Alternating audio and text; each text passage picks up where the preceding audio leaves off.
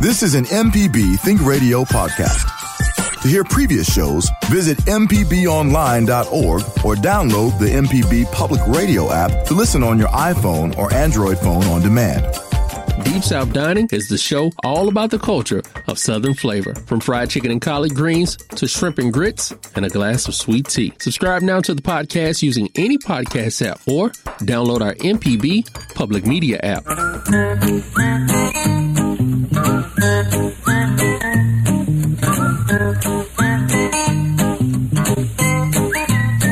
Okie dokie, folks. Welcome back. Horticulturist Felder Rushing, and we're talking about gardening. So if you've got any kind of thing that related to your yard or potted plants or bugs or blights or shrubs or trees or lawns or any of that kind of stuff is related to growing stuff, we're going to call it gardening. Gardening comes from an old word. It means a guarded area. Guarded area. It also became horticulture, came from the same word, meant courtyard, an enclosed special place. So if you don't feel like you're in a special place in your yard or your garden, let's see what we can do about that. What's up, Java? Good morning, sir. Good morning, Felder. And also, didn't garden kind of lend itself to kindergarten? Yeah. With kids, guarded area. You know, The gordos is a word. Gordos became guarded and also became courtyard and horticulture. Horticulture and gardening, upscale, downscale. And then we take it further, garden became yard. Yeah. Yard is homegrown horticulture.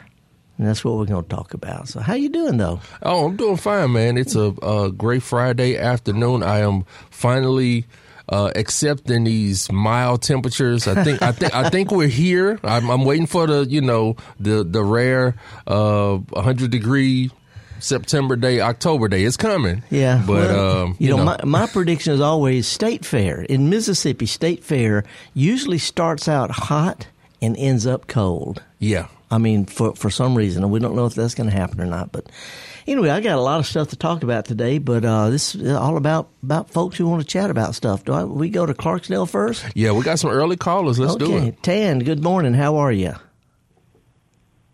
Hello? I'm doing great. Good. What's up? I had a question for you. We had the weather you mentioned, the very hot weather over the last few weeks. Mm-hmm. And then in the wintertime, we had very cold weather. Yep. Both the cold and the hot killed plants at our house for the first time for a while. Yeah. And I wondered if you have any advice on protecting those. Well, a couple of things. First of all, it wasn't just a cold winter. It was really cold, but it was really early before plants had a chance to, plants kind of slow down. They go dormant, and it's a slow process. And we had that really deep hard freeze, middle of the winter freeze, early. So that's what caught a lot of plants. Then it warmed up in the wintertime, and plants thought it must be springtime because we've had our cold, and they sprouted out earlier than normal and a late freeze, and then it turned hot and dry. And I've actually lost magnolia trees and nandinas. Whatever killed the dinosaurs couldn't kill magnolias, but 2023 did. Anyway, to answer your question, there's not much we could have done to protect against that cold, because plants, you can't cover them up. And that was unusually early, unusual hard. Not much we can do about the heat except water plants, and a lot of people are watering every day. I think that's a mistake. People say, well, I got to. I'm thinking, no, you don't. Plants need a really good, slow, deep soaking. I'm talking about trees and shrubs. A really good, slow soaking every 2 or 3 or 4 weeks. Potted plants, a couple of times a week. If you really water it good and deep, then that's better than watering frequently. So other than that, there's not much we can do. Down the road, we can think about, if you're going to replace things, replace them with something that we know can take extreme cold and extreme heat and drought. And things are changing. And luckily, I work a lot in Texas and Oklahoma with lectures. And they got nice gardens in Texas and Oklahoma. We can have them too. We're just not going to have that Florida garden anymore. But other than a good deep soaking, there's not much we can do to help plant. You can prune. Can I ask you a question? Sure. Does covering, say, a Pindar palm help at all? Or? Not up in the Delta. These plants, they're just not. They're not. They'll tolerate cold, but they won't take sudden hard deep freezes. And if you're going to cover them, you need to really. It's the tip. Palms only have 2 growing points. Their roots at the bottom, little furry looking things, and the very tip where the last few leaves come out, the trunk is dead. You can't prune a palm back like you can a regular plant. So, if you could get some plastic or something and wrap it around the top part, that'll help down to about 20 degrees for a while. Okay. But, other than that, not much we can do.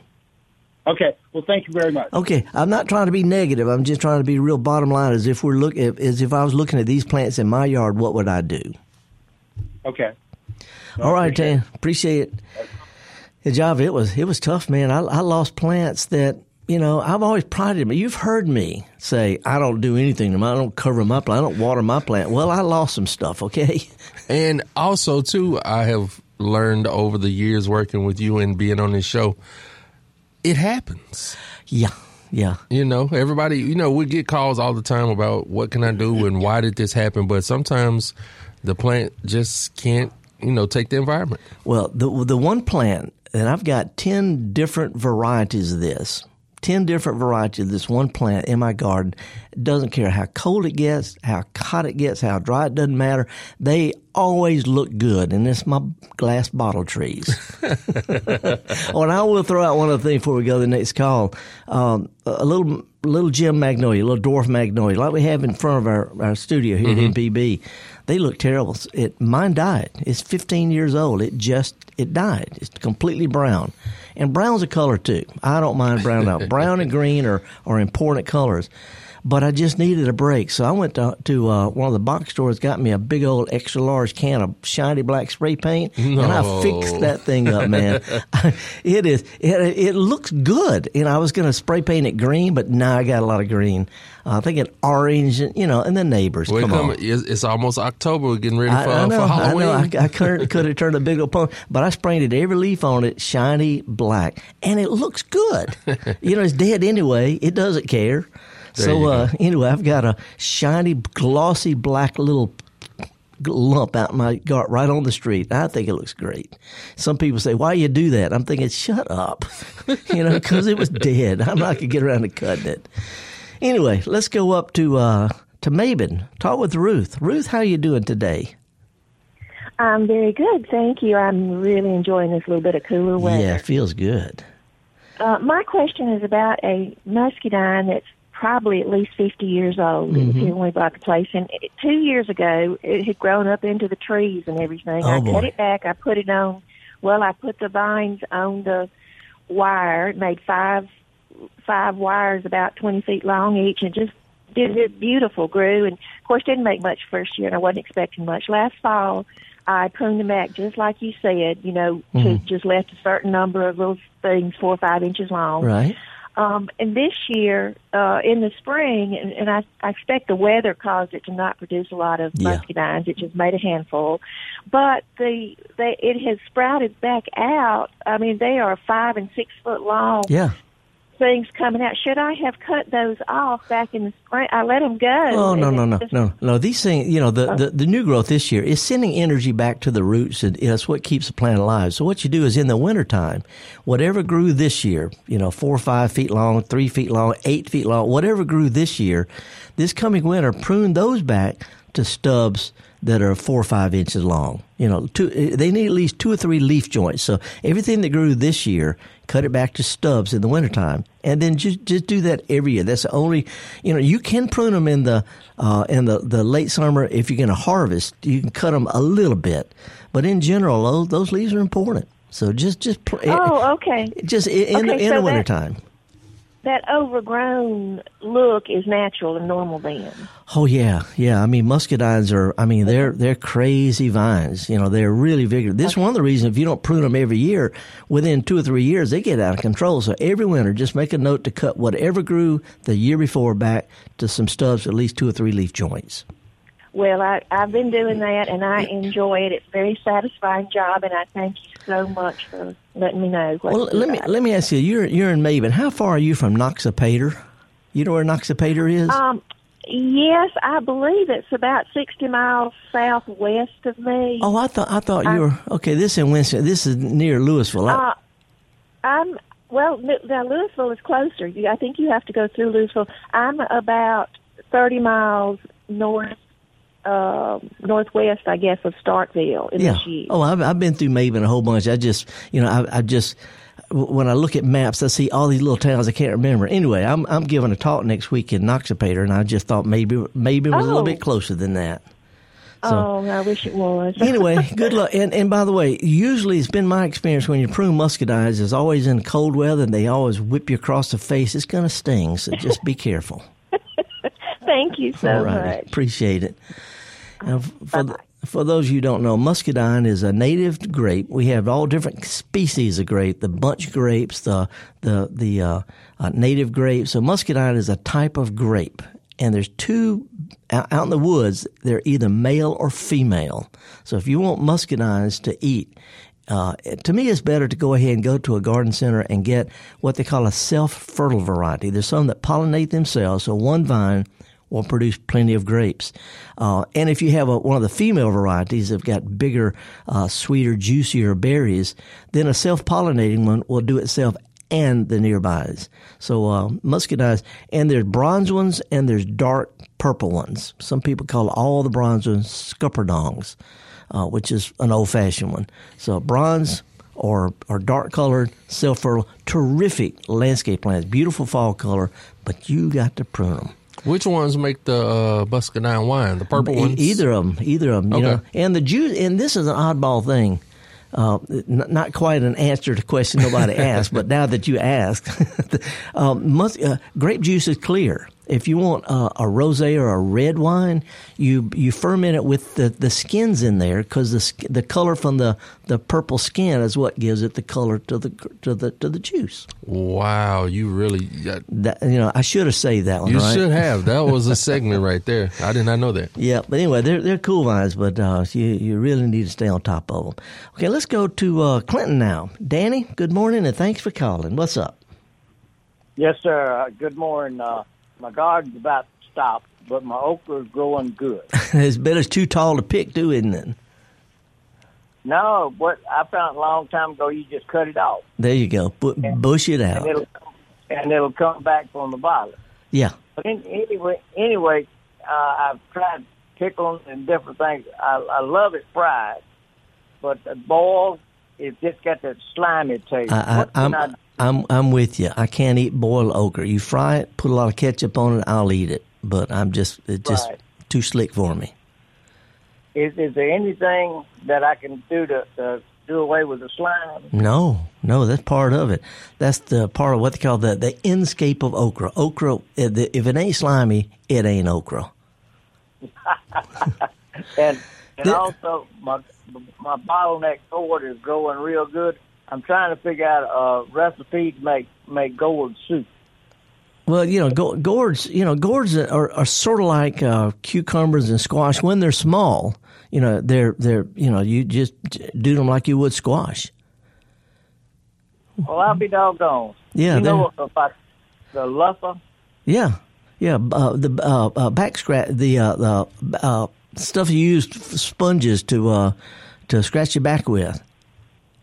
Well, a fella gave me some seed one time. He said it was running okra. It's really interesting because that is one of the folk names. I'd heard of runner okra all my life, but all it is a vine that makes a long, skinny.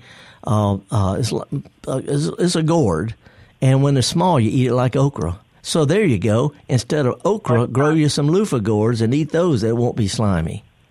It won't be slimy. Yeah. But anyway, when you let them go, they'll go to that back scratcher. But when they're young, it tastes just like okra, but it's not slimy. You're right there. You were leading me towards that. You were teaching me that. I couldn't ask you a question, and you led me to it. Thank you. And by the way, you got to watch that loofah gourd because it will go to the top of your tree. Well, that's where my gourds are growing. Yeah. They just run, like you told me, it's running for the river. Yeah. Yeah. Well, I never really thought about it. What is an okra that's not slimy? Well, it's a loofah gourd. Right. I'm going to have to do me some next year. Well, just give it plenty of room to run, Danny. Appreciate your call. Thank you, Guy. Thank you, sir. Bye-bye. Jav, you know what a loofah is? Have you seen these things? Is that where you? It's like this bat scratch. They're sponges. Yeah, that you use in the bathroom. Yeah, that's the inside of a gourd, loofah gourd. If you leave them on the vine, after they mature, that skin just sort of crinkles off, or you can wash it off, and you got the skeleton is what we call a loofah sponge. Oh wow! But when it's little, you can eat it. It's called running okra. I will be in Noxapater this coming Thursday night. Noxapater is between Louisville and Philadelphia. It's a cool little town. And Faith Estes, a dear friend who's a wonderful gardener up in Winston County, she's invited me to come down and give a presentation. And they got a lot of room. We got Jan McAdory, the county extension agent, the well-known, really popular guy, will be there. I'll give some more details in a bit about some things that are coming up. But the Noxapater Baptist Church, we're going to have a terrific time. That's your handiwork, Felder. Frank Zappa. Oh yeah, Frank Zappa. Call Indy Vegetable. It's an interesting avant-garde musician. Did some pretty bizarre stuff. Really bizarre. But he has some great quotes. Let me share 3 Frank Zappa quotes. One was in my last book called Maverick Gardener, and that was, "Without deviation from the norm, progress is not possible." I've always loved that quote. But here's a couple of other. He said, "There's only 2 things to remember. Don't stop and keep going." And that applies to gardening.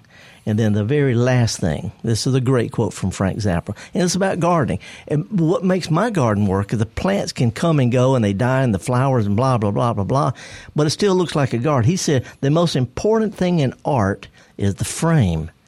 For painting, literally, for other arts, figuratively, because without this humble appliance, you can't know where the art stops and the real world begins. Amen, amen. So, this is the first thing I always tell people. You want to do a garden, put your hard feature out there. Sort of like putting your foot on the floor when the world is spinning. It gives you a place to gather your thought, and then plant stuff around that. And if they don't make it, you still got that first thing. There you go.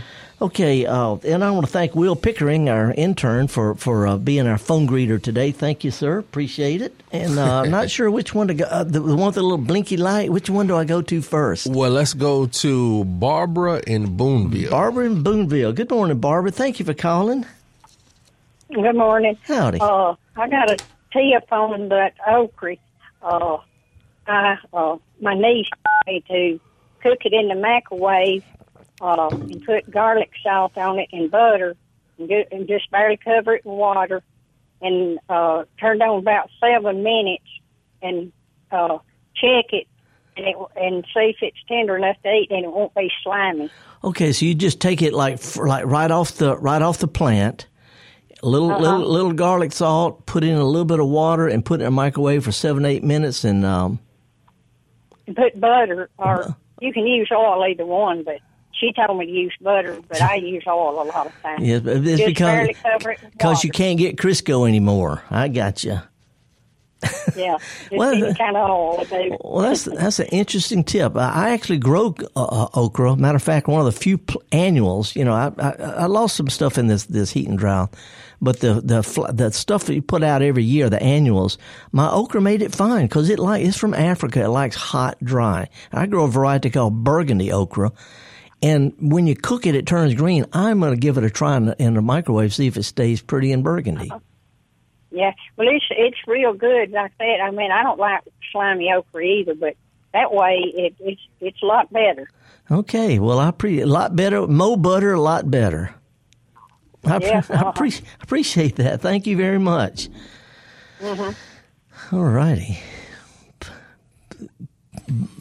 I am out of this conversation because I am an admitted not a okra fan. I'm not, of course, I say if you cut it up in pieces and fry it real and put ketchup on it, but State Fair's coming up in about 3 weeks. Yeah. And I'm surprised there's much different stuff that they sold over the year. I'm surprised nobody in the South sold fried ketchup.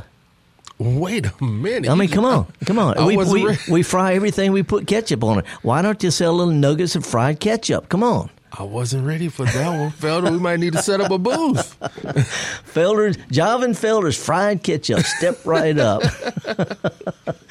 Anyway, let's go down all the way to the Gulf Coast to Biloxi. Julie, thank you for holding. How are you today? I'm fine. Good. What's up? Well, I have this nasty infection on my finger after working in the yard several weeks ago, and it's been diagnosed as cutaneous psoriasis, and which is, from my research, says it's a fungus that lives in decaying plant matter. Yeah. Well, decaying plant matter is my favorite go-to when I'm mulching my bed and moving soil. It's called compost, right? Yeah. Yeah, and so my question is, aside from wearing gloves, which I wasn't doing that day, and wearing long sleeves, my question is there anything else that you can suggest to me that I do to minimize this from happening again? No. I mean, is there, maybe stay away from certain no, this is a real good. It's an important concern. You know, it's not like everybody gets it, but this is a real common in the environment. I'll give you another example. All my life, I swam in lakes and rivers. All my life, but there's brain-eating amoeba out there, and every now and then somebody gets up their nose and it eats their brain out. But everybody else doesn't get it. So it's one of those kind of things where it's common in nature, but it's uncommon to actually develop a problem. So it's risky. So, matter of fact, I cut my finger. I was in England last week. I was potting some stuff up, and I sliced my finger. And because it was a foreign type of foreign kind of dirt, I'm not, sometimes it may not be the stuff my body's used to. So I went in and I cleaned it out. It wasn't a bad cut, but I cleaned it and wrapped up, did all sorts of stuff just in case there was some kind of bacteria in it that my body's not used to from being in dirt in Mississippi. So other than, we get a cut or something like that, just clean it. But, you can get stuff like this from thorns, from all sorts. It's just the luck of the draw. So I would suggest, and this is common. It's common in dirt, so there's not much you can do about that. I would just wear gloves. It's not any fun. And I garden without gloves all the time. My fingers are all boogered. Matter of fact, my fingernail, I must have had a good time in the garden yesterday. My fingernails are horrible looking. But try not to chew your fingernails, and if you can, wear gloves. But, it was an unlucky thing. You just happened to get some at the right time and the right cut, and that was it. But it's out there all the time. Okay. Sorry. All right. Thank you. I appreciate your insight. How's it going? Is it going to get better? I hope so. I've been 3 weeks with it, and I'm on antifungal medicine. And so this is a fungus, not a bacteria. Right. Okay. Well, there's nothing we can do about fungi and bacteria. They're just part of it. So I got to ask you, what were the symptoms? What made you just nasty? Just wouldn't heal or something? Well, at first I thought it was a spider bite because my tip of my finger got red and swollen and had like a hard knot on the inside of it. And after a week went by, I went to the doctor, and she said it was cellulitis. And I told her that my finger, up leaves and on my finger, and she said picking up leaves and stuff. And I described what I was doing, and I did run across some decaying briar pieces, and I did get stuck. And I remember pulling it out of my finger, and I thought, well, it's that, or it could be a spider bite. Well, anyway, it's been 3 weeks, and it hasn't gotten better as much as it's gotten worse. Yeah. So, but you're under doctor care. You're not worried about sepsis and all that kind of stuff. Yeah. Yeah. No, you can get these things from seemingly clean surfaces, or and not get anything from really nasty stuff. It's just the luck of the draw. It's just like like any other infection, but they're common in the environment. Most of the time, we develop a resistance, if not an immunity to these from exposure. One of the reasons why I let kids play in the dirt, but it's just the luck of the draw. It's like that brain-eating amoeba. Everybody, all my life, we never had that. We just, and then all of a sudden find out swimming in the bio is not good for you because of the risk. Anyway, sorry, I hope it gets better. Thank you. I'm going to invest in some good gloves, and I don't want this to happen again. There you go. Well, good luck on it, and appreciate you alerting us about that too. Now, Felder, we're getting ready for our second break of the hour, and we got your cheesy tune queued up. But I don't know if you are familiar with the MPB Public Media app. Well, you tell me about it, but I'm one of these old guys. So explain it to other people, because Well, it's a great thing to have on your mobile device. You download it; it's absolutely free, and you can get all of our podcasts. You can listen live wherever you go. If you have kids, you can even watch PBS Kids right from the app. But we also have this Talk to Us feature where people can leave comments, questions. Could she show a picture of her nasty looking finger? She could show pictures. She could shoot a video. A lot of things. And then we get those talk to us that people send. And we got one from Mark in Oxford, and he has a question about his moon vine. So I'm going to play that right now. Hey, Felder, this is Mark in Oxford. I was wondering if my moon vine is going to die back, or should I cut it back, or just let it keep growing? Wow. Is he on the line, or has he just left that? He just left that. That's okay. The Talk to Us feature. You leave it, and then we can answer your questions. Okay, well, if he's still listening, moonvine dies when it gets cold. It's an annual. Now, you can save the seeds, little hard white seeds. You can save and plant the next spring. And sometimes they'll reseed from themselves. But no, moonvine dies down in the winter, just like gourds or any other kind of vine like that. How about that? I feel Mr. Technology here. Thank you, Java. Yeah, and there it is. Okay, listen, we got some callers on the line, but I want to play this little short tune. But first, let me throw out the 3 things that are coming up, 3 events where I'm going to be in the next week or so. One is I mentioned that next Thursday night at 6 o'clock, and we're talking about the Noxapater Baptist Church, the Family Life Center. They got a really cool setup. And matter of fact, Jim McAdory, the county extension, one of my heroes, he's going to be there. But anyway, I'm going to be talking about native plants that don't look wild, and how to have a nice looking yard that does well in the weather we've got. That's Noxapater Baptist Church between Louisville in Philadelphia next Thursday at 6 o'clock. The following Saturday, I'm going to be at the Hitchin Post Farmers Market in Columbus, live in the back of my truck. Saturday, the September the 23rd. I'm going to be there. And now we have answers to unasked questions from Felder Rushing. Thank you, sir. This is a real easy one. Java, I'm getting a lot of calls from people saying, my pear tree's blooming, or wisteria's blooming. Things that bloom in the spring are blooming right now, and they want to know what the heck, what's up with that. And this is actually a fairly good, fairly normal thing. When plants are under stress, they think they're about to die. First thing they want to do is try to reproduce themselves, so they start flowering, making seeds. So it's stress. A lot of times we see it after hurricanes.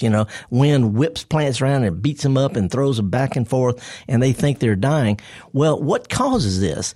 We have a hormone called adrenaline. We get scared. Adrenaline makes us get up and go. And plants have a similar thing called traumatin from trauma. And when plants get injured or pruned or drouthy or heat or something like that, it releases this hormone called traumatin, which kicks them into flowering. So heat and drought, hurricane winds, anything like that, it's normal. A lot of these plants are going to bloom fine in the spring, so don't worry about that. But anyway, what makes them do like that? They're upset, they're scared, they're freaked out, and they've got a little rush of traumatin, just in case anybody asked. That's funny that if the plant is under stress and thinks it's going to die, the one thing it needs to do is reproduce. Yeah. And I tell you one other little stupid thing. You've heard people talk about switching okra. Where you kind of taking a stick to it. That's right. What you're doing is you're beating the trauma out of it.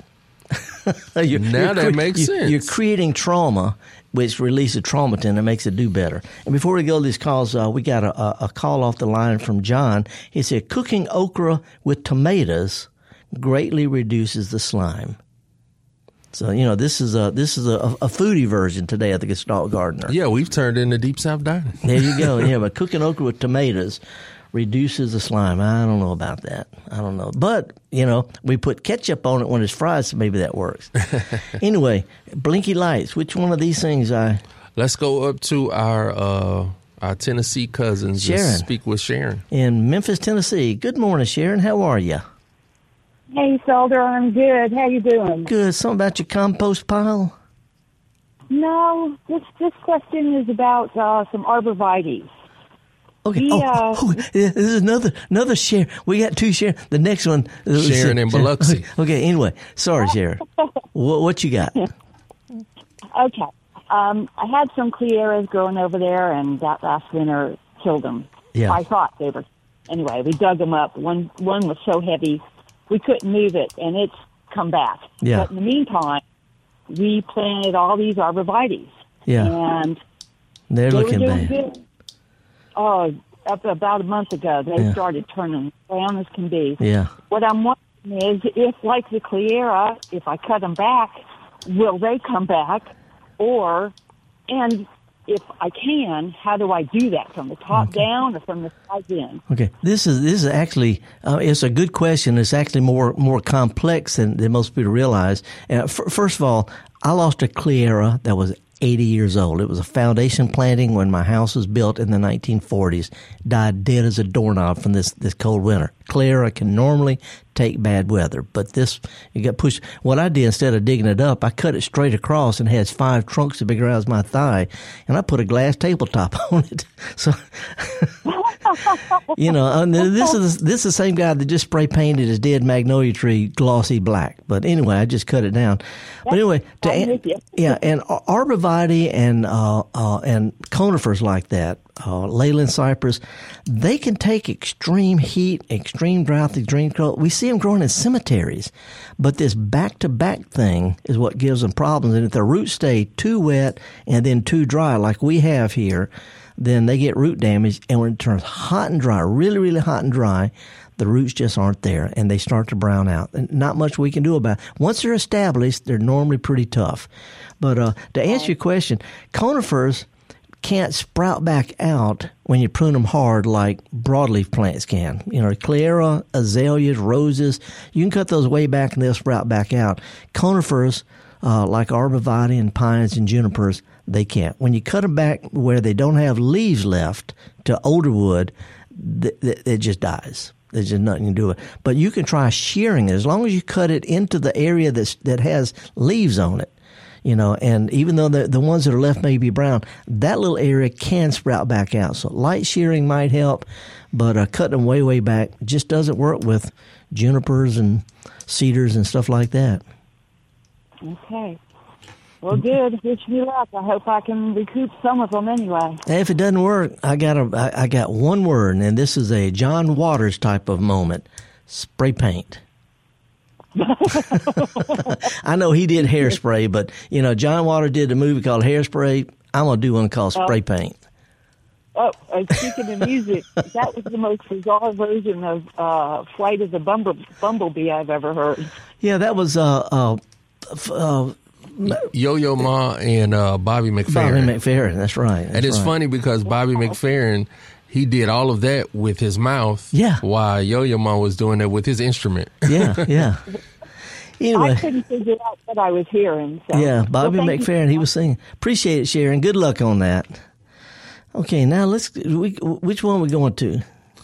To keep with continuity, let's go to Sharon in Biloxi. Biloxi, from Memphis to Biloxi. Sharon, good morning. Thank you for holding. How are you? Good morning. Howdy. Good morning. I'm fine. What's up? I have a compost question. I had a compost pile that I'd had about a year, and it was cooking along really nicely. And I hired a company to take care of my front yard grass. And when I put those clippings into the compost pile, I didn't realize I was putting fertilizer and weed killer and bug killer. Yeah. Will I be able to live long enough to see that compost pile be usable now or not? That's a really, really good question. And the answer is there's no problem. Those kind of things, the fertilizer is actually good. Fertilizer that's in your grass clippings helps fire up the bacteria and the fungi that actually do the work. So that's a good thing. The herbicides, typically, they bind really tightly to organic matter and decompose into carbohydrates. The modern ones do. And insecticides, they don't last any time at all in the environment. They're designed to work quickly and then have what's called a half-life. Every certain amount of time, they lose half their strength. So once you mix it in really, really good, and I'm an old organic gardener. I've written for Organic Garden magazine, and I'm real sure of this. It ain't a problem. Great. I'm so glad to hear that. I felt so stupid after I realized what I had done. No, as a matter of fact, it's I'm so sure about this. Go. You can do it again. Just stir it all together, and it'll be fine. Okay. Thank you so much. Okay. Appreciate it, Sharon. Thank you for calling. And by the way, I've got a. No, we're not going to do this. Let's go down. Let's go to Clinton and talk with Danny. Danny, thank you for calling. What's up? The lady that had the problem with her finger. Yeah, with the fungus. Right. I had something similar to that about 20 years ago. I almost lost my hand. Wow. Don't take it lightly. Go to a specialist. It got into the synovium in my hand. Ooh. And I almost lost my hand. But anyway, go to a specialist. Do not take it lightly. Yeah. It can be not bad. It can be real bad. Okay. Yeah, that's a good tip. We actually interviewed last year a woman who is a researcher who's been working with this for a long time, and I forget when it was or the name of it, but Java, we talked to her about it, and it is a really good concern. It doesn't happen often, but when it does, it can be a booger bear. Yeah, from the CDC. Yeah, that's right. Well, I'll pull that up and pull that podcast up. Okay. Anyway, Danny, thank you. That's really, really good advice. I appreciate it. Thank you, sir. Don't take it light. All righty. Appreciate it. Okay. Whew. It's scary, but I work in dirt. I take it seriously. I cut myself in some potting soil that had compost. I was repotting some stuff, and I had some shards of old clay pots in there. And I stuck my hand in there and sliced it. I said, you know what?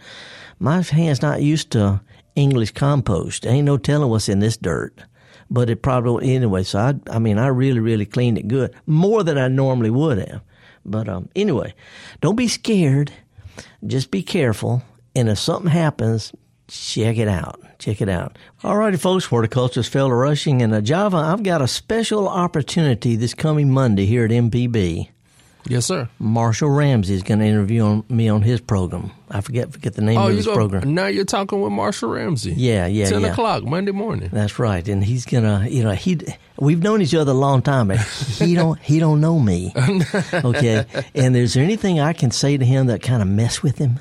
I don't know. Because, he's got opinions. He's a political cartoonist. He satirist. He does have a lot of things to say. I'm not sure. We may have to talk after the show. Yeah, if there's something I can do to mess with Marshall Ramsey, it would be my pleasure. My pleasure. So I look forward to seeing folks on the Marshall Ramsey program at 10 o'clock. Yeah, now you're talking with Marshall Ramsey, 10 a.m., immediately following Deep South Dining, which comes on at 9 a.m. Okay, well, folks, I'm going to mess with him, so tune in. Let's have some fun. Now, let's go down to over Sandy Hook and talk with Debbie. Debbie, you've been holding on a long time. I appreciate it. What's up? Not a problem. Thank you. I have found a small crepe myrtle, probably about 8 inches tall, and I want to bring it to my yard. When is a good time to do it, and what do I do? Well, you can plant a container-grown plant anytime you can dig a wide hole, but if you're going to dig something, that means separating it from its little feeder roots, and it's better to do that when it's not under heat and drought stress. Best to wait until after we get us a frost, the leaves have had a little color. In other words, after it's gone dormant. So you might want to go ahead and dig the hole first. And even though it's a little plant, I would still dig a wide hole, 2-3 feet across. It sounds stupid, but the quicker that little plant can grow side roots, the quicker it's going to get established and grow. So over the next month or so, I'd go ahead and dig the hole add a little stuff to it, cover it with leaves, maybe plant you some flowers there. And then as soon as we get us a frost or freeze, you can dig the new plant up, stick it right in the middle of the flower, take care of them, and that'll take care of the crepe myrtle. Okay. I'd wait till late fall or winter, though. Okay, let me tell you this, too. An old Cajun gave me this remedy for desliming okra, and that is use a cast iron skillet and a little bit of grease, and you just kick up the heat, and it deslimes it. Fry it. That's right. We're not going to – if it can flow, we're going to fry it up.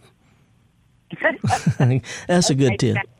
That's a really good tip. Thank you so much, and good luck on the crepe myrtle. Thank you so much. Bye-bye. All righty. Let's go to Jim before we go to Rebecca. If that's okay. No, no, too late. Yeah, we got to go to Rebecca. Okay. No, we don't got to. We want to go to Rebecca. I'm sorry. Oh, I'm sorry, Rebecca. I didn't mean to say it like that. Calling from Fulton. What's up, Rebecca? Hey. Good morning. No, I was just calling to say, the lady that was talking about muscadines. Y'all were talking about muscadines and scuppernongs and all that kind of stuff earlier. And it's like, I love buying it's a choice of whether or not you want to make jelly or buy a jelly. Yeah. And Mississippi State has those jelly packs. And I'd like to ask, what is mayhaw? Because I've had the jelly before, but I don't. Is it a tree or what? Yeah, mayhaw is a type of hawthorn, which is related to apples and pears. And mayhaws are native, mostly to South Mississippi, and they grow in low wet areas. They call them haw ponds. They stay kind of wet in the winter and they dry out in the summer. But a mayhaw, the fruit itself looks like a crab apple. It's got the tree's got pretty white flowers, and the fruits look like crab. And they're related, but they're a native crab apple type of fruit, mayhaw. Okay. Well, yeah, it's time to buy that. It's time to get some cheese before Christmas. Yeah, and I tell you what, if you want to try making some jelly, there's two kinds of jelly that people make, and nobody thinks about it. But I see it all the time, and a lot of country folks know what I'm talking about. You can make jelly out of the fragrant flowers of kudzu. Kudzu's blooming right now. And it's got nice, they're like upright clusters of wisteria. They smell like cheap grape bubble gum. It makes fantastic jelly. But we also have another native plant that's got fruit right now. It's little golf ball sized clusters of kind of magenta, purplish looking berries called American Beauty Berry. It just doesn't taste like anything. Got no sugar. It just tastes mealy. But it makes the prettiest jelly you've ever seen. And the berries are ripe right now. Thank you. All right. Appreciate your call, Rebecca. Thank you. Okay, let's go to Jim in Jackson. Good morning, Jim. Thank you for calling. What's up? Morning, Felder. Jim Rosenblatt here. Dean Rosenblatt. I saw you yesterday. Congratulations on your son being promoted to major. But I wondered, as I understand you have military service, did you do any gardening when you were in the military?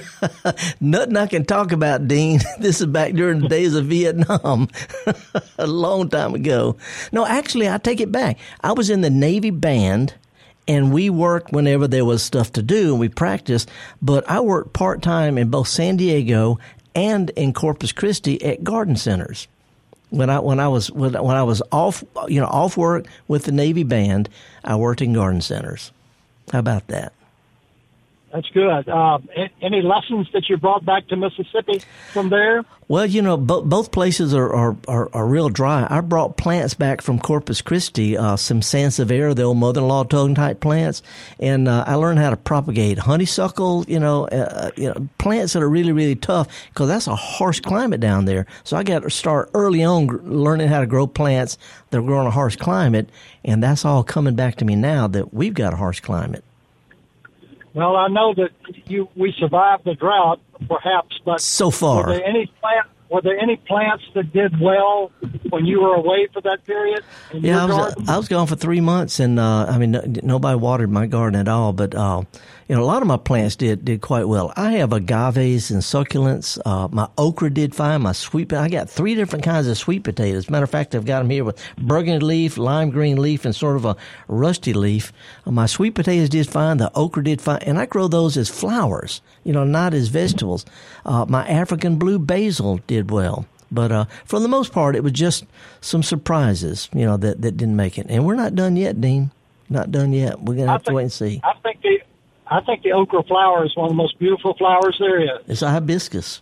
So anyway, appreciate and I want to thank you for your service. You're retired full bird colonel. Right. And Dean Emeritus of the law school, and you took time out of your schedule, come out and tap my son into being a major with the Army. I appreciate that a whole. You took time out of your time to come out and do that, and I appreciate it.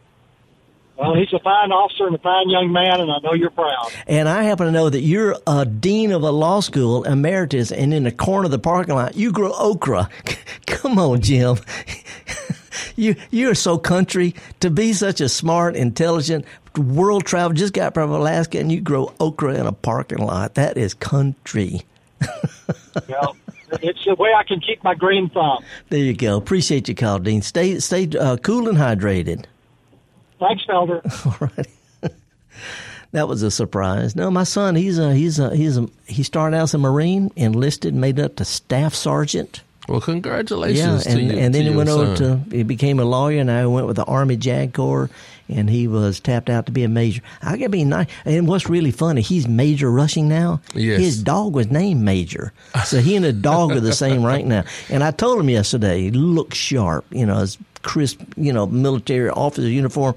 I said, it looks good, but it ain't a Marine uniform. Uh-oh.